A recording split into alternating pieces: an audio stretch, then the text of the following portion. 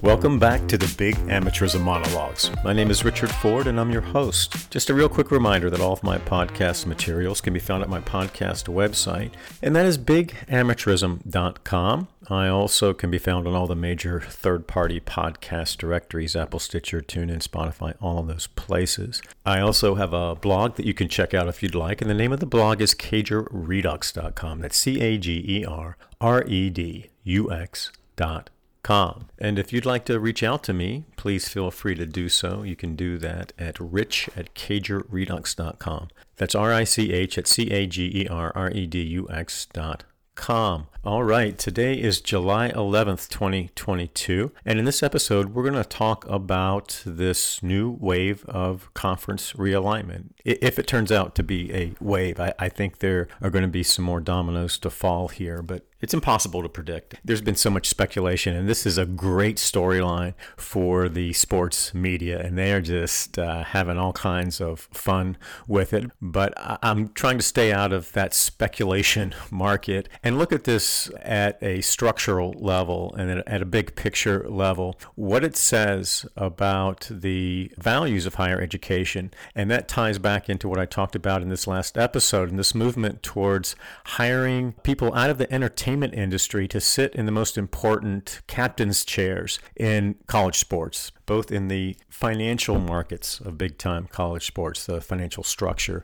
and also the regulatory structure and regulatory model. And those two things are really inseparable. You can't look at the business of big-time college sports without looking at how it is regulated, and more importantly, who gets to decide. And that fundamental question, who gets to decide what college sports looks like, what the financial model looks like, what the regulatory model looks like, and who has the authority to make changes in either of those models, it is such a fundamental point in this discussion. And it's really one of the most central points that I built this podcast around. And the NCAA and Power Five's positioning in Congress and federal courts with respect to state legislatures, with administrative pathways to employee status, and all of those external challenges to the central question of who gets to decide.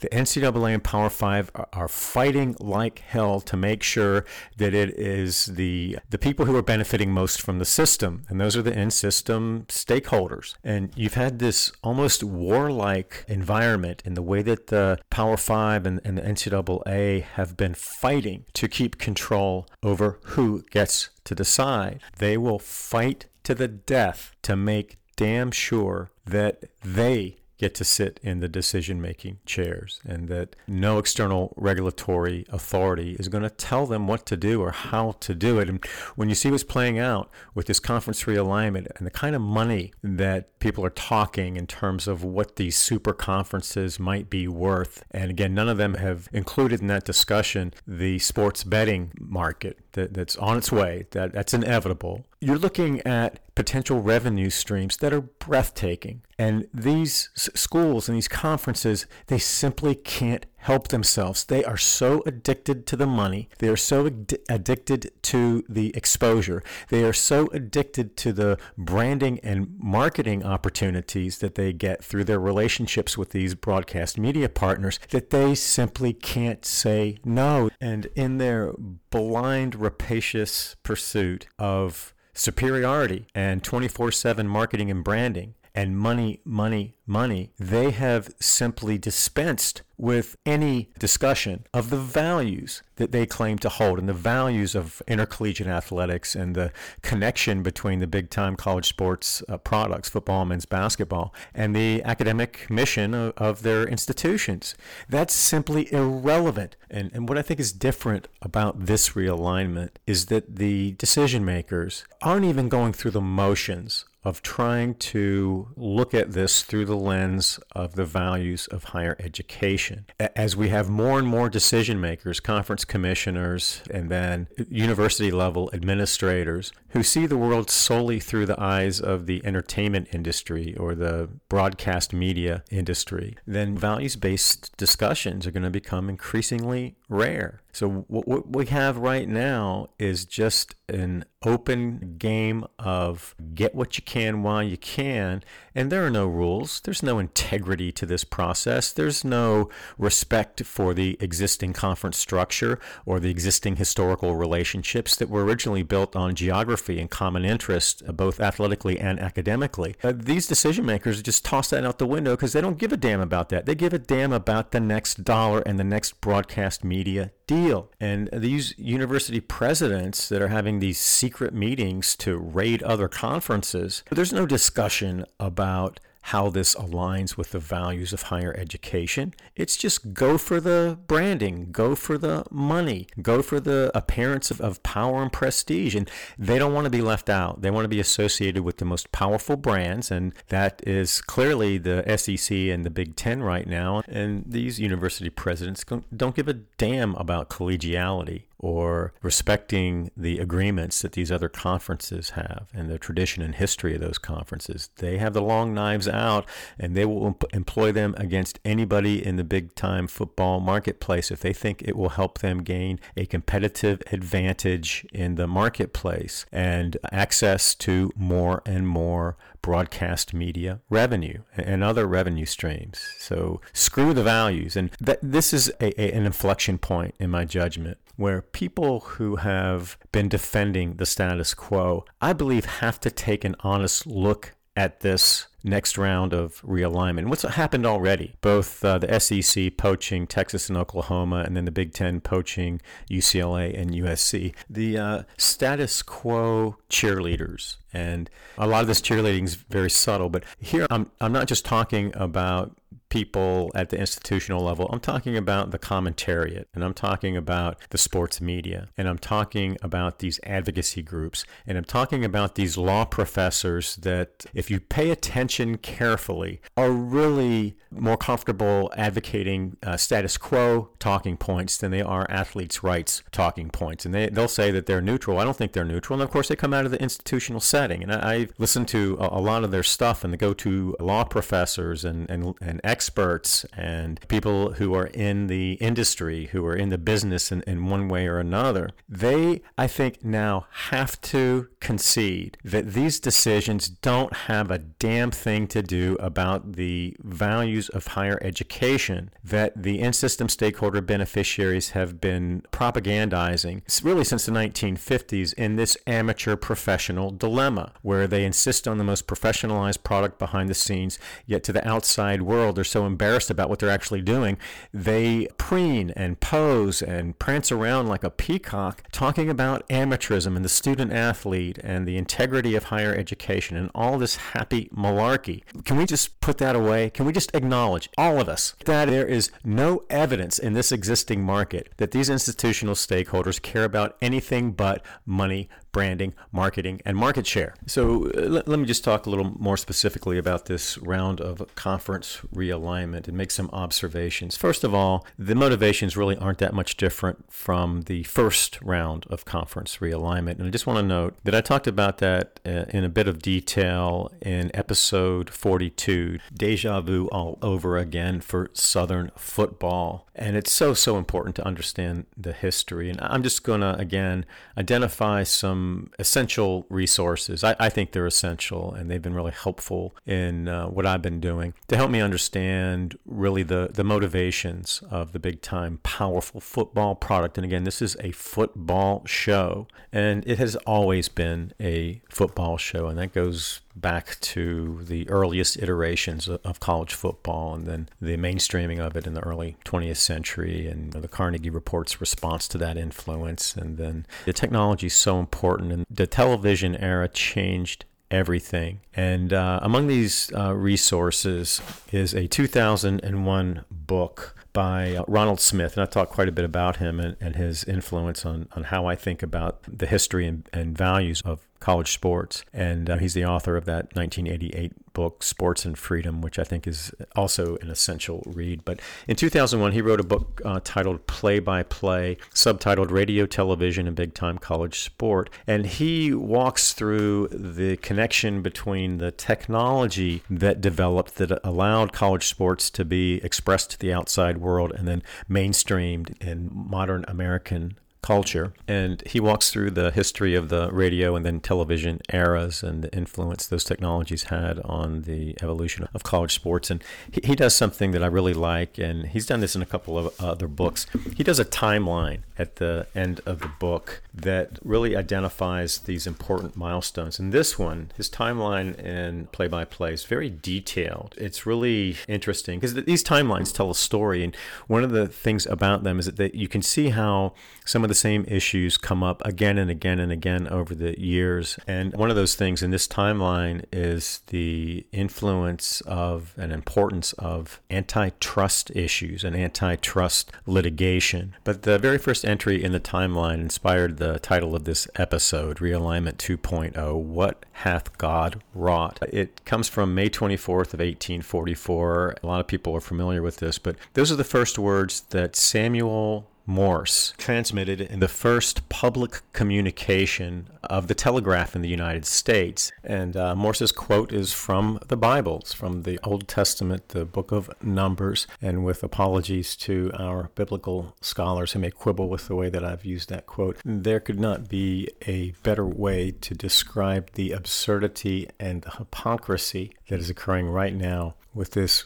new round of conference realignment. And perhaps a more fitting quote would be, what hath higher education and university presidents wrought? And this beast that is driven by greed and arrogance and pride and self-interest is the creation of the very institutions of higher education that claim that they are in the business of educating student athletes. How in the world can you be in that business, claim that with a straight face, when you have just permitted, if you're the Big Ten and the Big Ten presidents, you've just permitted your footprint to expand in a way that has athletes being forced to spend even more time in planes and in airports and in hotels. And who knows what the travel schedule is going to look like? Do you add an extra day to the travel schedule? I think most conferences get their travel schedule down to a fine art in terms of getting to and from venues, particularly the ones that are far away. So this is a whole new ballgame because one of the consequences of this round of realignment is that the geographical footprint means nothing now. It means absolutely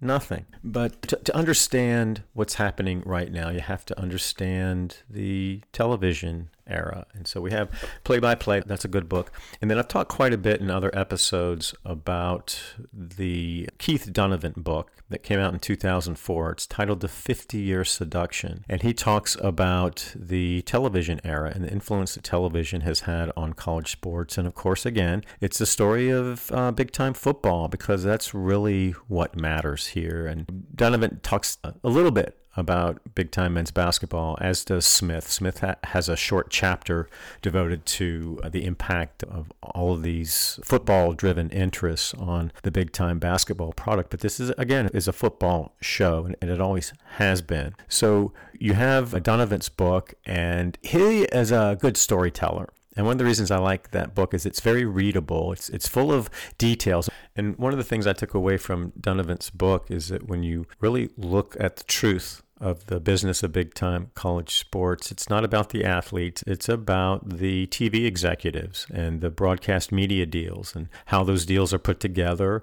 what the thinking is behind them. And it is all about the dollar, the almighty dollar. And there's no other conclusion that you can reach when you look at the influence behind the scenes of the entertainment industry and the broadcast media industry. And again, that's now out of the shadows and into the light with this new round of conference realignment and the new hiring criteria for the decision makers in college sports. So that Donovan book is a must read. And then the third essential read to understand the history of the interests that are driving this new round of realignment is Walter Byers' book, his 1995. I view it as a kind of a tell-all book, a bit of an expose. There's an autobiographical component to it, but it's called Unsportsmanlike Conduct, Exploiting College Athletes. And remember, Walter Byers was the first CEO of the NCAA, and he took that position in 1951, and he held it until 1987, 36 years, the longest serving NCAA president in history. And in many ways, Walter Byers was the architect of the big-time college sports marketplace and its prevailing values. And in that book, Byers, he really turned on the basic value system that he himself helped to create, including the propagandization of amateurism, the invention out of whole cloth of the student athlete. He said the student athlete was just a ruse to try to avoid workers' compensation liability. And as to amateurism, he said that was nothing more than camouflage for monopoly practice. And then this wasn't in the context of his book, but in a deposition in that white suit, that cost of attendance scholarship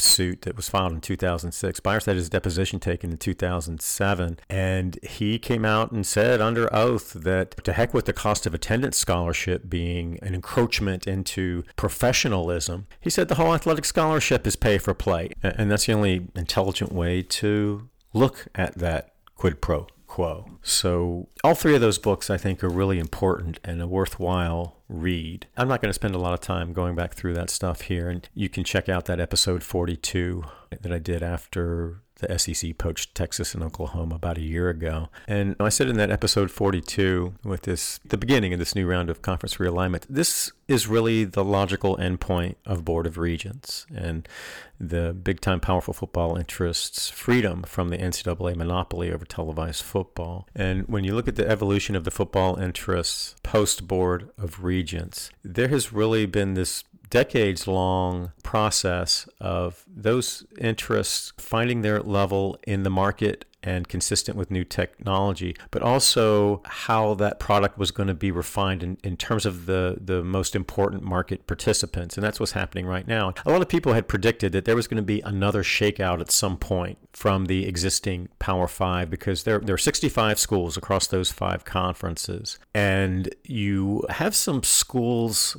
in that product that really aren't that powerful from a football standpoint. And a lot of the insanity of the first round of conference realignment was really driven around the fear of getting left out. And it was all built around the aggregation of football power, because that's the most important product to sell to broadcast media outlets. But you had some conferences picking up schools for what they thought were market share purposes. For example, the Big Ten picked up Rutgers. Rutgers isn't in the Big Ten's footprint. They picked up Maryland. Maryland's not in the Big Ten's footprint. Why do you pick them up? Because with Rutgers, you get access to the New York market. With Maryland, you get access to the D.C. market. I think some of the same thinking was true to a lesser extent with the ACC. And I talked in episode 42 about the fundamental transformation of the ACC, not just in its footprint and the composition of the schools, but in the climate and culture of the conference, because it went from a basketball-centric conference to a football-centric conference. And they picked up some schools. They raided the Big East, basically.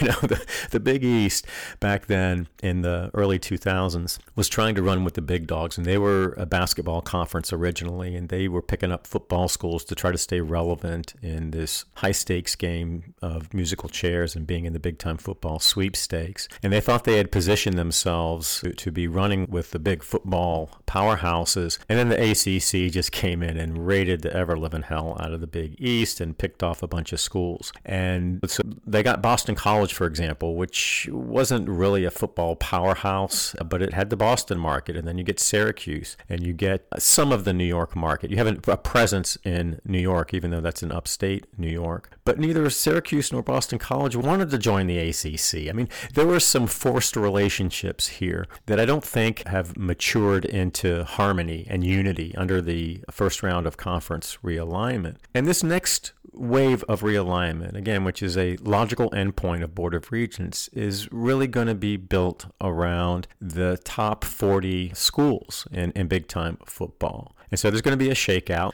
And it's possible that that shakeout could include some qualifying criteria for the big-time conferences. And this could be done through divisional requirements through this transformation committee. But having a group of schools in the bottom tier of the existing Power Five wanting to go somewhere else or not being forced out, essentially, of the big-time football sweepstakes. And I don't think that would be a bad thing. I think that would be actually a good thing. And I think you're going to see the top tier football schools thinking about kind of the bottom of the Power Five. The way that they thought about the NCAA's football contracts that it was doing from 1951 to 1981 when it had an absolute monopoly. And you had the NCAA rationing output. And they decided, and this is in the regular season, not just the postseason, this is the regular season.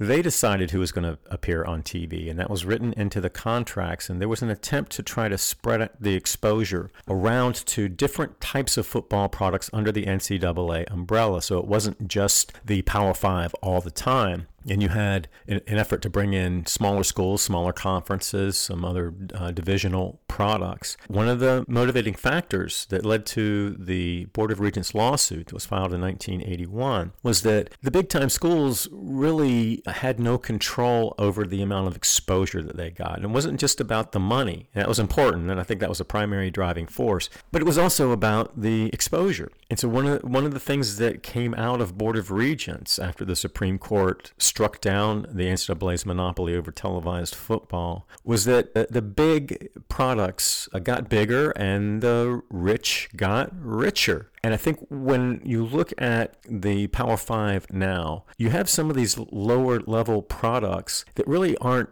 adding much value to the football product. Yet actually, because of the scheduling issues, the big schools are stuck playing some of these lower level schools that the networks aren't that crazy about.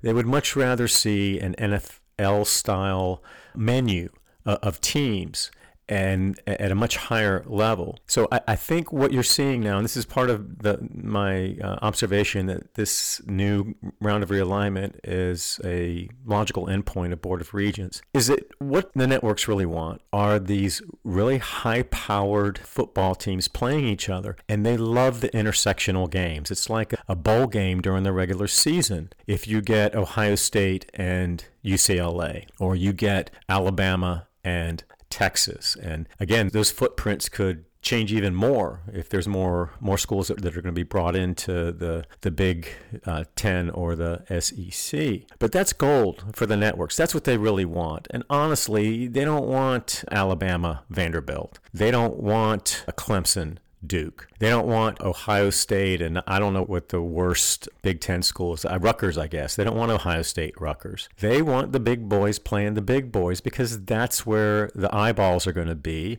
That's where the fan engagement is going to grow, which means that's where the money is for some of these institutions. And I think there's really an important rate limiting step here, a rate limiting factor in this conference expansion. And that is that at some point, when you look at the expansion of the existing conferences, particularly the Big Ten and the SEC, it's going to dilute the payout to all the member institutions. So if you're looking not just at securing your footprint and your market share, but you want to make sure that you are maximizing the value at the institutional level, that each institution in these super conferences is maximizing the revenue from these new and breathtaking revenue streams, you have to give some serious consideration to making sure that you don't expand the conference in a way that has really weak products getting an equal share.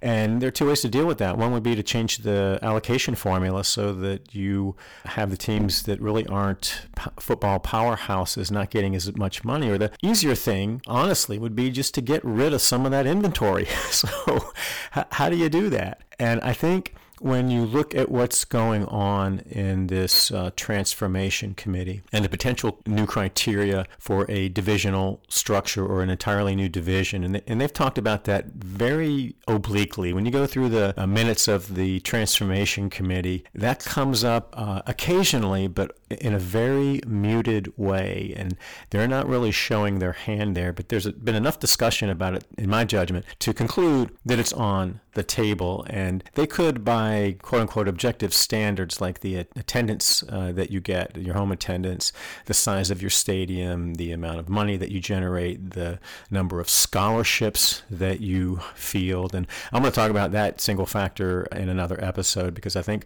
part of their push on the backside of this new realignment and their re-engagement with Congress is going to be to try to expand for those top-tier schools, the super conference schools, the number of scholarships for non-revenue Olympic sport athletes and women's athletes as a selling point to get what they want in Congress. But, they're looking at some new criteria here, I think, that could have the effect of essentially weeding out the bottom of these conferences. And we'll see what happens, but I think that's an important consideration and something to keep an eye on. And so what you're seeing is a consolidation of the market forces in big-time college football.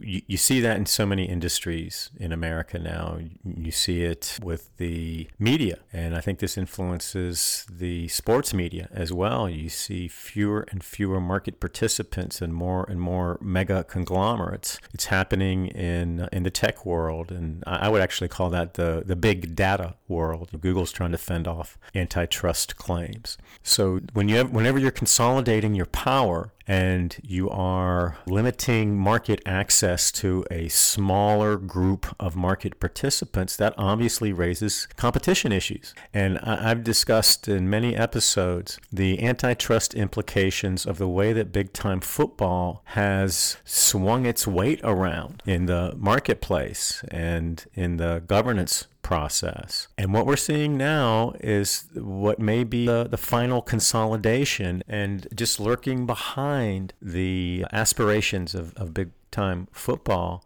are antitrust issues. And this goes back to the earliest iterations of the modern NCAA. And one of the ways that the NCAA gained its initial enforcement and infractions authority was to stare down the University of Pennsylvania and Notre Dame, who prior to the NCAA's monopoly over televised football had some very sophisticated television products. And Smith talks about that in his book Play-by-Play. Donovan does as well. But Penn was making some good money off of a TV contract, and at the same time they were selling out Franklin Field in Philadelphia. Notre Dame had a really good product. The NCAA, when they took over the televised football market, they demanded that Penn and Notre Dame give up their football products. And as early as the early 1950s, the University of Pennsylvania and Notre Dame were saying, wait a minute, you can't do that. There are obvious antitrust implications. Then Walter Byers pulled a Houdini, and he got a vote of the membership to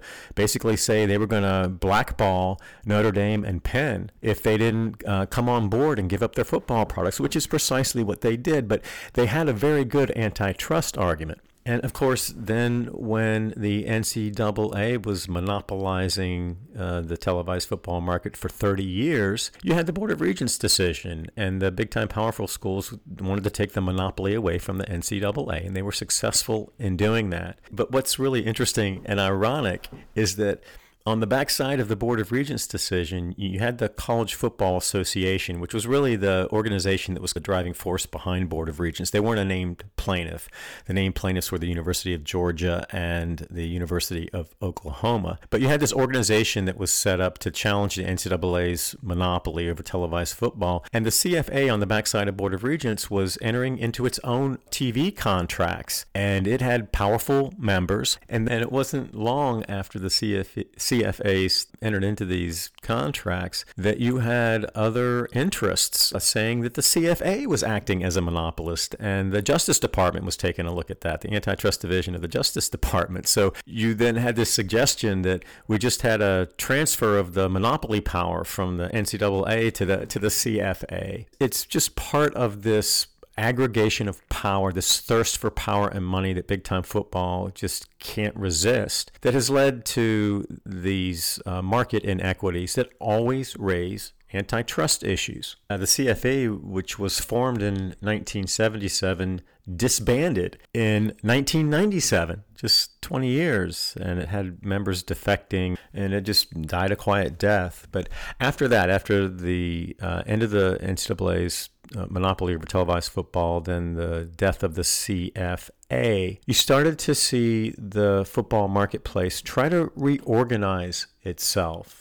That has been a long-term process, and I think that's so important to understand. And I've talked about that in the context of this name, image, and likeness market and any revenue sharing market that might exist. It's going to take a while after the suppression of market forces for markets to work themselves out, and people are judging this nil market after a year, and we have very little data to show what that market actually looks like. But with big-time football, it really started to reorganize itself after this Board of Regents CFA era, and then into what would ultimately become the Power Five. And the big dogs have been trying to consolidate their power and to keep other potential competitors at bay. And that came to a head in the late 1990s in postseason football with the transition from the Bowl Alliance to the BCS. And you had hearings in Congress that I've talked quite a bit about as well. And this was a battle between the haves and the have-nots.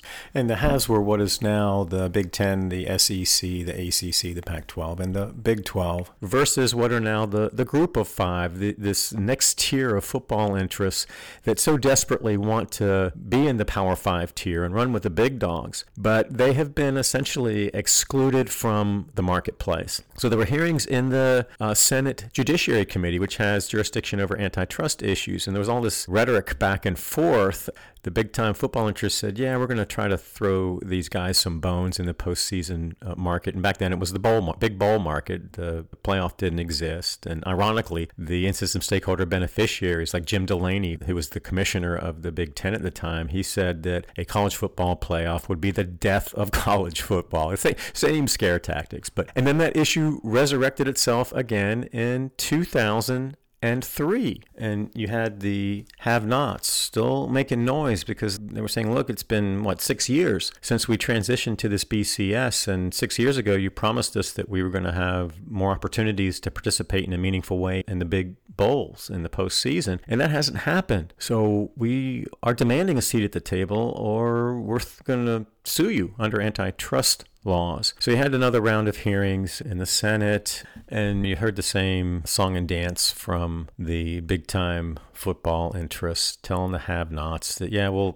try to make you happy. We'll throw you some table scraps, which, of course, they never did. And Congress was pretty clear, both in those 1997 hearings and in those 2003 hearings, that they saw the antitrust issues. They recognized that there were legitimate antitrust concerns in the way that the big-time football interests were dominating the postseason, but they wanted the parties to sit down at a table and work it out. They weren't very thrilled about the prospect of legislating in this area to force the haves to allow the have-nots to have a seat at the table. So you had these antitrust issues still percolating through the first wave of conference realignment, and then into the formation of what is now the Power Five. And the other thing that's important to remember about that first wave of conference realignment is that it ended in about 2012, and you had these final pieces coming into place. You had the ACC picking up Louisville and losing Maryland to the Big Ten, and I think it was towards the end of that period that Rutgers was added to the Big Ten as well. And that year is important because it's also the year that the CFP was formed, the College Football Playoff, and this transition to a true playoff, which the people who were responsible for forming the CFP, those same people 15, 20 years before were saying that a college football playoff would be the death of college football. So you have this new entity, this entirely new approach to postseason football and determining a true national champion. And what was interesting about the CFP from a structural standpoint, it was formed as a limited liability company. It was not an education nonprofit like a conference would be. It's a private business, for-profit business, and they operate entirely independent of the NCAA because of Board of Regents. But what they did, and I think this was a very smart thing, and this goes to this chronic antitrust concern that has plagued college football really going back to the early 1950s. But what they did with the CFP was they brought the group of five into the CFP structure. They gave the have-nots a seat at the table. And I think that was done in large measure to try to mitigate the antitrust consequences of a CFP with only the Power Five. And so they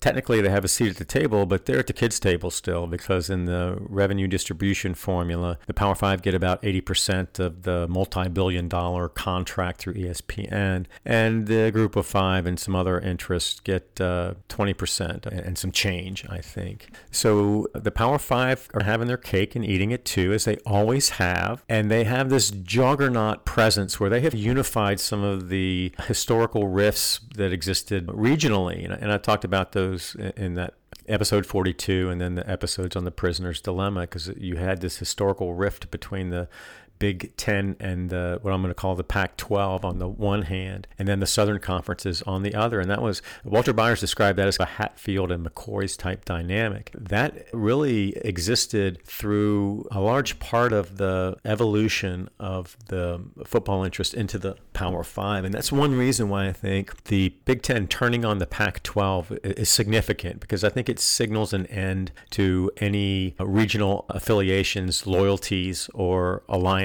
And the Big Ten was in this alliance with the Pac-12 and the ACC, which was an alliance with no purpose. And I think it was really just to try to fend off the SEC, because the SEC is the maverick. And that was really the theme of that episode 42, that it's always Southern football that's activating the market. And they pressed the envelope, challenging the NCAA's monopoly over televised football. The Big Ten and the Pac-12 refused to join that lawsuit, and there was just open hostility there that Walter Byers talked about quite a bit in his 1995 book. But I think that softened a little bit as the Power Five came into existence, and it is over now. The Big Ten just stabbed the Pac-12 in the back, and there's no recovering from that in terms of any sense of allegiance or collegiality and all this happy malarkey that these educators like to talk about and the university presidents like to talk about. But what's happening right now, I think, puts a new face on the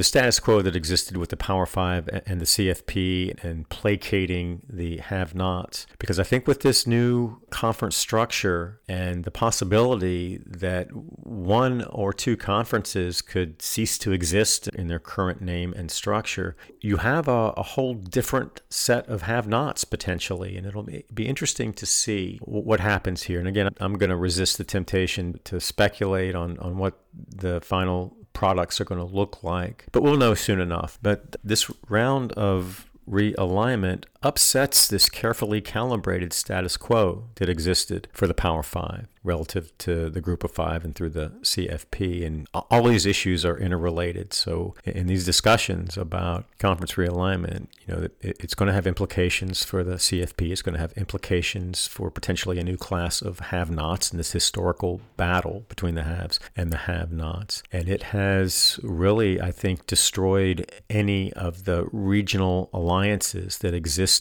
out of Board of Regents and were reconciled at some level through the formation of the Power Five and then the CFP. So I want to talk a little bit about what I see as some of the implications of this pickoff, the Big Ten's pickoff of UCLA and USC, and the potential for more realignment moves. And one is that obviously we're going to have a smaller market of the haves, and that again is going to generate, I think, some antitrust scrutiny. And as I mentioned earlier, this history of cooperation between the Pac-12 and the Big Ten is dead. And of course, we also have the death of any respect for regional boundaries and the traditional standards for conference membership and affiliation. This is a wide open national market now. And at the values level, you don't have anyone in system even going through the motions of trying to defend what's happening through the lens of the values of higher education. And I think another important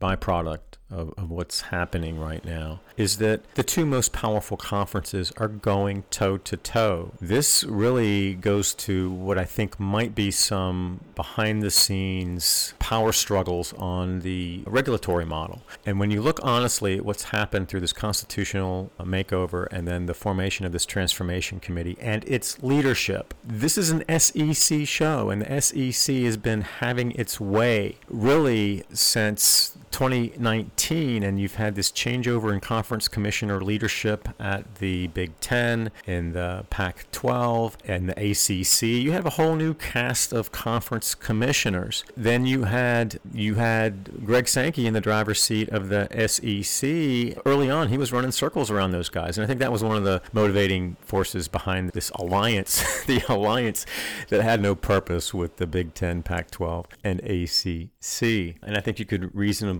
view that alliance as an insurance policy against the SEC's imperial instincts. So you have this movement at the voluntary regulation of college sports that is being driven primarily by Southern football, by the SEC. I was wondering, when is the Big Ten going to stand up here and say, wait a minute, we swing a pretty big hammer too? And in episode 42, I ranked the conferences in terms of stability and then revenue, and the SEC and the Big Ten are just light years ahead of the rest of college football. So the Big Ten has finally stepped into the ring, and they can go toe-to-toe with the SEC. I don't know what the consequence is going to be with this transformation committee, and I'm going to do some work on this transformation committee and talk about what has come out from it, because we're coming up close on the August deadline they set to come up with recommendations and some proposals that they can implement. And I have been following the transformation committee, and there's some interesting stuff going on in my judgment, but I'm going to keep my powder dry on that until I do a separate episode or two on it. But if you were sitting in the captain's chair in the transformation committee like Greg Sankey is, and you're pretty much having your way in terms of what the divisional requirements are going to be for high-level Division I membership and perhaps the formation of an entirely new division for this upper tier of football, you may have a different view of it now that the Big Ten has stepped into the ring and they just landed a hell of a haymaker. So I think that this is going to be a challenge to what has been happening through this constitutional makeover and this transformation committee. One of the things I pointed out when I went through the roster of this transformation committee back, it was probably in November of 2021. I think the transformation committee was formed in late October. And that's a Division I Board of Directors committee. It is Division I only. It's not an association-wide committee. But when I was going through the membership, I pointed out that when you looked at the conference representation, the Big Ten didn't really have any power players. They had an athletics director and then I think a faculty athletics representative. And I believe the athletics director was from Maryland, a new member kind of outside of the footprint and the climate and culture of the Big Ten. And then a faculty athletics representative is going to have very little influence on that committee. And you had the SEC conference commissioner heading up the whole shooting match. And then you had some other powerful SEC people. In looking at the balance of power there, the Big Ten kind of got marginalized, and the Big Ten's now swinging back. And this isn't Apollo Creed and Rocky. This is Ali and Frazier. You got the two titans going at this thing now. I think that changes the complexion of the voluntary regulatory issues, and I think it is also going to change the complexion of how the in-system stakeholder beneficiaries organize themselves in their campaign in Congress, and I would say to a lesser extent in their litigation strategies. And I want to turn to that now for a second. I want to start with the general proposition that since the formation of the Power Five in 2020, 12. There has been some disagreement on some minor issues among and between the Power Five, and there has been some tension between the Power Five and the NCAA. But they have been unified in their litigation campaigns and in their congressional campaign because they all want the same thing. They all want to eliminate any external regulatory threats to the business model and, more importantly, the financial market. So they want federal courts taken completely off the table through an antitrust immunity. They tried to get that judicially through Austin. They failed. They're now going to try to get it through Congress. And as I'm going to discuss in a little bit, that's going to be an important piece of the puzzle going forward for them. And then they also want to eliminate state legislatures as potential external regulatory threats by getting preemption power that would just, with a stroke of a pen, take any state law or regulation that has anything to do with college sports completely off the books. And then the third thing, and that's so important right now that has gotten virtually no discussion in the media, is that the NCAA and Power Five want a declaration either from a federal court or an administrative agency. So we have the Johnson suit that's trying to get employee status for athletes under the Fair Labor Standards Act. Then you've got these pathways to collective bargaining with the National Labor Relations Board. But you also have the NCAA and Power Five, more importantly,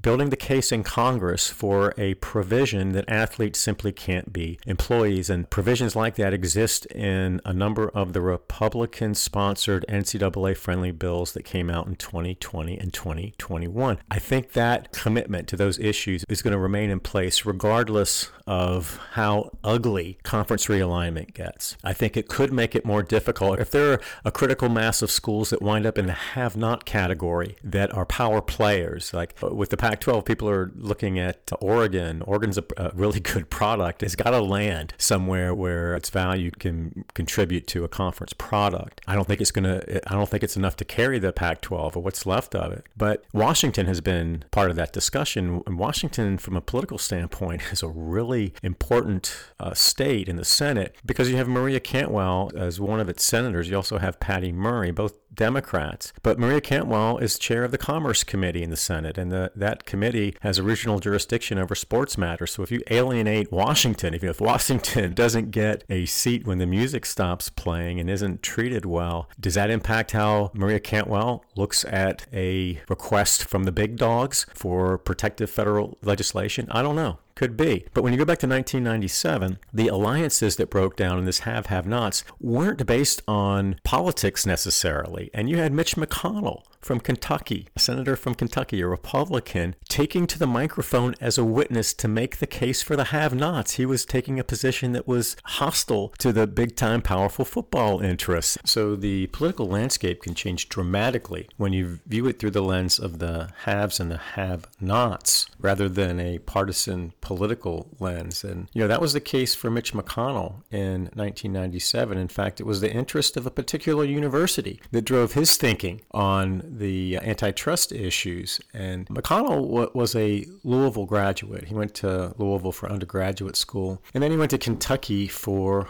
law school. But it's important to understand that in 1997, when these hearings occurred, Louisville was in the have-not category. I can't remember what conference they were in. It might have been Conference USA. But McConnell was there to advocate on behalf of Louisville against the big-time powerful football interests. And the same was true with senators from Utah. You had Senator Bennett, I can't remember his first name. Then, of course, you have Orrin Hatch, who was actually chair of the Judiciary Committee, and they were taking the same position as McConnell, and both of them are Republicans. So they were saying, look, our product's here, and they had Utah and BYU that were in the have-not category then. Later, Utah would be brought into the Pac-12, and of course, Louisville later came into the ACC. But this broke down along have-nots, and when you look at how the congressional campaign has played out in 2019 to the present, it's broken down almost exclusively along political lines, partisan political lines, and it's a Republican-Democrat dynamic. If you're a Republican, you're for the NCAA Power Five. If you're a Democrat, you place the athletes' interests first. That simply wasn't the case in 1997, and you had some of the most powerful Republican senators in the United States Senate taking to the microphones to advocate on behalf of the have-nots. And I guess I should note that I did an episode 96, titled The World According to the Power 5 Football elite. And I talk about all these dynamics through the lens of this 1997 hearing. And the opening montage to that episode, I think, is really instructive. Even if you don't want to listen to the whole episode, you might want to go back and listen to that opening montage. It's a long one from episode 96. But a couple of other things that came up at that hearing that I think are really important is that the chair of that subcommittee of Judiciary, then Ohio Republican Senator Mike DeWine, he invited, but didn't subpoena. He noted when he introduced the hearings that he could have subpoenaed these people, but he invited the ABC network to come and testify because at the time ABC controlled 70% of the postseason football television market. And of course, ABC purchased ESPN and then Disney purchased ABC. But you had this monopolized postseason football market, and that was on the table at these hearings as well. And he also invited representatives from the major bowl games. None of those people showed up. They just took a pass. They didn't want to be cross-examined on the extent of their control over the postseason televised football market. And then the other thing I think that's important to note, and this is contained in one of the quotes from the montage in that episode 96, is that this was a long day of hearings. There were 3 panels and a total of, I think, 15, maybe 16 witnesses that testified. Not a single university president showed up to make the case for why they were in the entertainment industry. And now the dominant market actor with postseason football, and actually regular season football, is ESPN. And rather than being called to testify before Congress, they are the go-to media outlet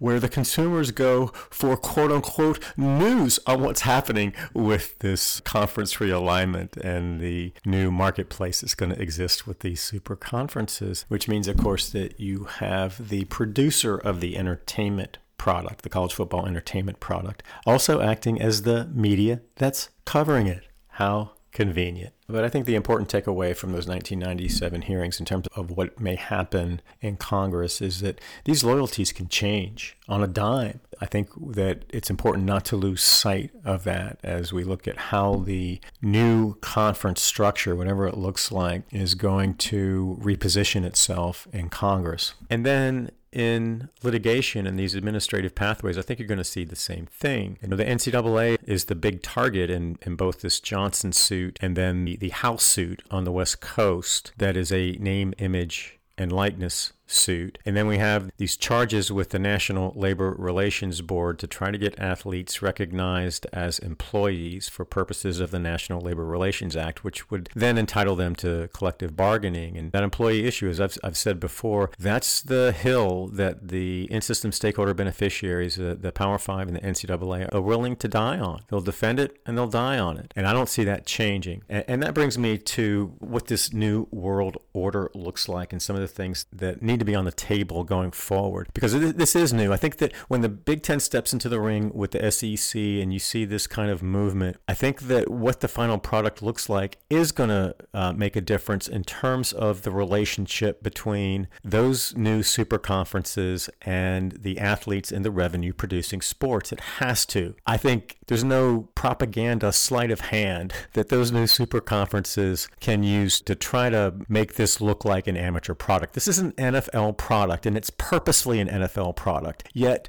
the in-system stakeholder beneficiaries, they want the value of the NFL product. They just don't want to pay the labor. And they're going to do everything in their power to keep that basic structure in place. And I'm going to keep my powder dry on what I think that may look like, because I think that there's a possibility for collective bargaining light, which would not give the athletes employee status or rights under the NLRA to collectively bargain and then use the protections of that law to force these super conference members to treat them fairly. But they're going to go with something less than that. That kind of thinking has been on the table, and in that symposium with the Drake Group and the discussion that was supposed to be about unionization, you heard Michael Hausfeld, who was the athletes' attorney in O'Bannon, make the case for something less than collective bargaining. Yes, the athletes need a seat at the table, but they don't need to be employees and they don't need formal collective bargaining and recognized as a union group under the NLRA. NLRA. And then, of course, there are some other commentators who have come up with proposals. I've heard this from Greg Sankey, actually, and Bubba Cunningham, a local AD, has made some comments like this, that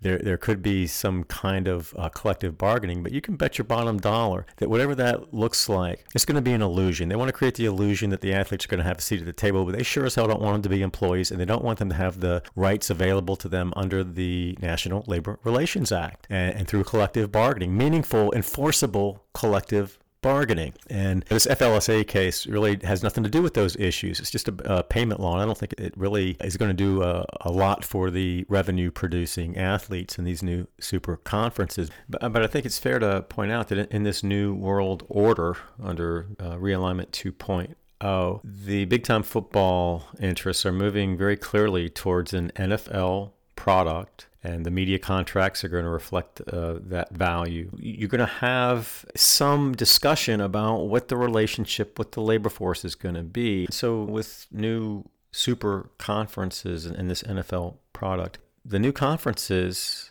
to a lesser extent the NCAA, because these conferences are still operating under the NCAA umbrella, they have to think about the antitrust issues, and they operate in two ways, really, now. One is with respect to broadcast media contracts, and if these new super conferences are basically dominating the market, the football market, you could have some concerns about these contracts. That was raised in 1997 in these hearings in the Senate, and part of the scrutiny there, the antitrust scrutiny, was the effect of these networks that have dominant market control over the televised football market in college football. So that's another concern. The NFL has antitrust protection on two levels. It has protection with respect to the media contracts to the 1961 Sports Broadcasting Act, which provides it an antitrust immunity for those contracts. And there was some criticism of Walter Byers after that law was enacted that the NCAA didn't jump in and try to get that same exclusion, but Byers didn't think it was necessary at the time. Some people look back and think that was a huge mistake. The other antitrust immunity that the NFL needs, of course, is with the labor force, and they get that through collective bargaining, through the rights and protections of formal collective bargaining under the National Labor Relations Act. And if you're engaging in collective bargaining under that law, you get the benefit of a non-statutory antitrust immunity. So the logic there, I think, is that if everybody's at the table, they have equal bargaining power, and they have essentially agreed to a contract that defines the terms of the labor, then you can't come back and say that the owners, for example, are engaging in anti-competitive behavior, because you're party to the contract and you have the ability to negotiate the terms. So people are talking about antitrust issues in college sports in terms of the threat that they pose to the business model. But nobody's talking about the fact that if the Power Five or these new super conferences sit down and engage in formal collective bargaining under the National Labor Relations Act, they solve their antitrust issue with the labor force. And I think they could make a credible case then for protection under the Sports Broadcasting Act or through some other piece of legislation. I don't think that's what's going to happen. I think they're still clinging to the amateurism arguments, and they're sure as hell doing that in this Johnson case, and they're doing it in-house, and they're responding to these administrative pathways with the same arguments. So they haven't laid down their arms on that. And it'll be interesting to see, as these new super conferences take shape, how they reposition themselves with Congress, because I could see them asking for all the protections that they would get if they were under the Sports Broadcasting Act or under formal collective bargaining in terms of antitrust immunity, but do it under a separate law which doesn't grant employee status to these athletes, doesn't allow them to have enforceable rights under the NLRA, and then it's collective bargaining light, and the athletes wind up with the appearance of a remedy and a seat at the table. But as has been the case from the very beginning of the modern era of college sports, they never have a meaningful voice or a meaningful seat at the table. And that's going to bring me to something I want to close this episode out with. And that is when these stories started surfacing about USC and UCLA leaving the Pac-12, you had all these people in the commentariat just going hog wild with stories and speculation and what does it mean and how did it happen and all the things that sell advertising on the internet and in print media. But I haven't seen anyone talk about this through the lens of the athletes that are affected here. And if you're a UCLA or a USC athlete, did you have a voice in this? Did anybody come to you and say, do you athletes, this is probably 500-600 athletes at each of those schools, did the institutions call a meeting and sit down with the athletes and say, look, this is where this is headed. We want to do this, but we also want to know what you think. What do you think? And that didn't happen. This was all done in backroom discussions and top secret discussions because they don't want this thing to get out. They just want to spring it after it's a done deal. But it really makes a mockery of the athlete voice because this decision is consequential for these athletes on two levels. One, a lot of athletes choose a school based on the conference affiliation, the location, and the rivalries and all that stuff. And I'm just thinking back to my experience. I played basketball at Duke on Coach K's early teams in the early 1980s. And I'm just imagining what it would be like if Duke was courted by another conference. The decision was made under the cover of darkness, and we joined the SEC. And instead of playing UNC and NC State and Wake Forest and Maryland and Clemson and Georgia Tech in conference play, we're playing an SEC schedule. A lot of players that come to Duke University, they come because they want to be part of the magic of the Tobacco Road experience, and particularly that Duke-UNC rivalry. And if Duke University made that decision unilaterally without input from the athletes, there would be a firestorm. And this, I think you could have some of the same issues here, but we're not hearing from the athletes. We don't know what they really think, and it doesn't seem like the institutions or the conferences really give a damn about what they think. They didn't have a say. You know, if these issues were on the radar screen in these backdoor secret discussions, it's not apparent from the way they've been covered. And I'm guessing they were not on the radar screen in these closed-door meetings. And of course, we'll never know. We'll never know. But I think what's happening now from a timing standpoint is a bit of a problem for the big-time football interests because this needs to work itself out. I think when they re-engage with Congress, and remember, they're counting on a Republican-controlled Congress, and it looks increasingly like that's going to happen in the House, and the Senate is still in play. But if they get both chambers, the Republicans get both chambers, the NCAA and the Power Five are right back in the driver's seat. But I don't think it helps their cause if there is infighting among what was the old Power Five, and you have this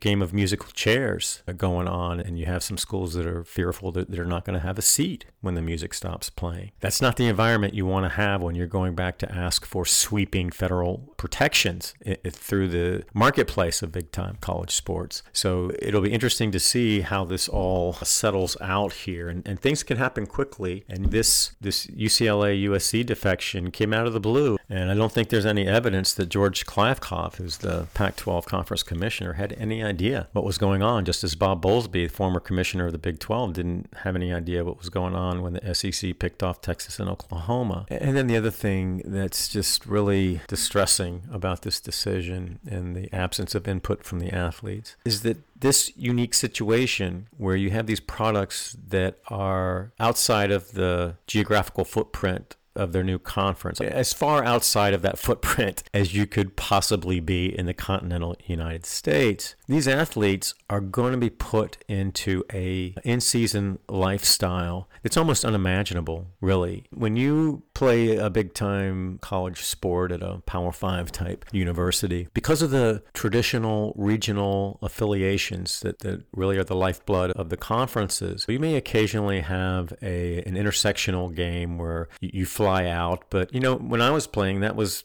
we'd try to do that around holidays or in breaks in the schedule to try to minimize the impact on our academic schedule. That's not even a consideration now. But with this type of travel from the West Coast to the Midwest and even to New Jersey with Rutgers, you have a much different type of travel, and it's going to require a much different type of planning and scheduling. And these athletes are simply going to be gone more than they were before. And they're going to be gone a lot. And that's not just going to impact their schoolwork, the schoolwork that they have to do day in, day out, week in, week out. It's going to mean that they're away from class more than they've ever been before. And it may change the kind of majors that they can have and the courses that they can select. And that's consequential for these athletes. And that's not just going to be true for the football and men's basketball players. That's going to be true for every athlete at USC and UCLA. This is a massive, massive impact on these athletes. And then the other thing I think that has to be on the radar screen here is the mental toll that this kind of scheduling is going to take. And the disruption in the academic work and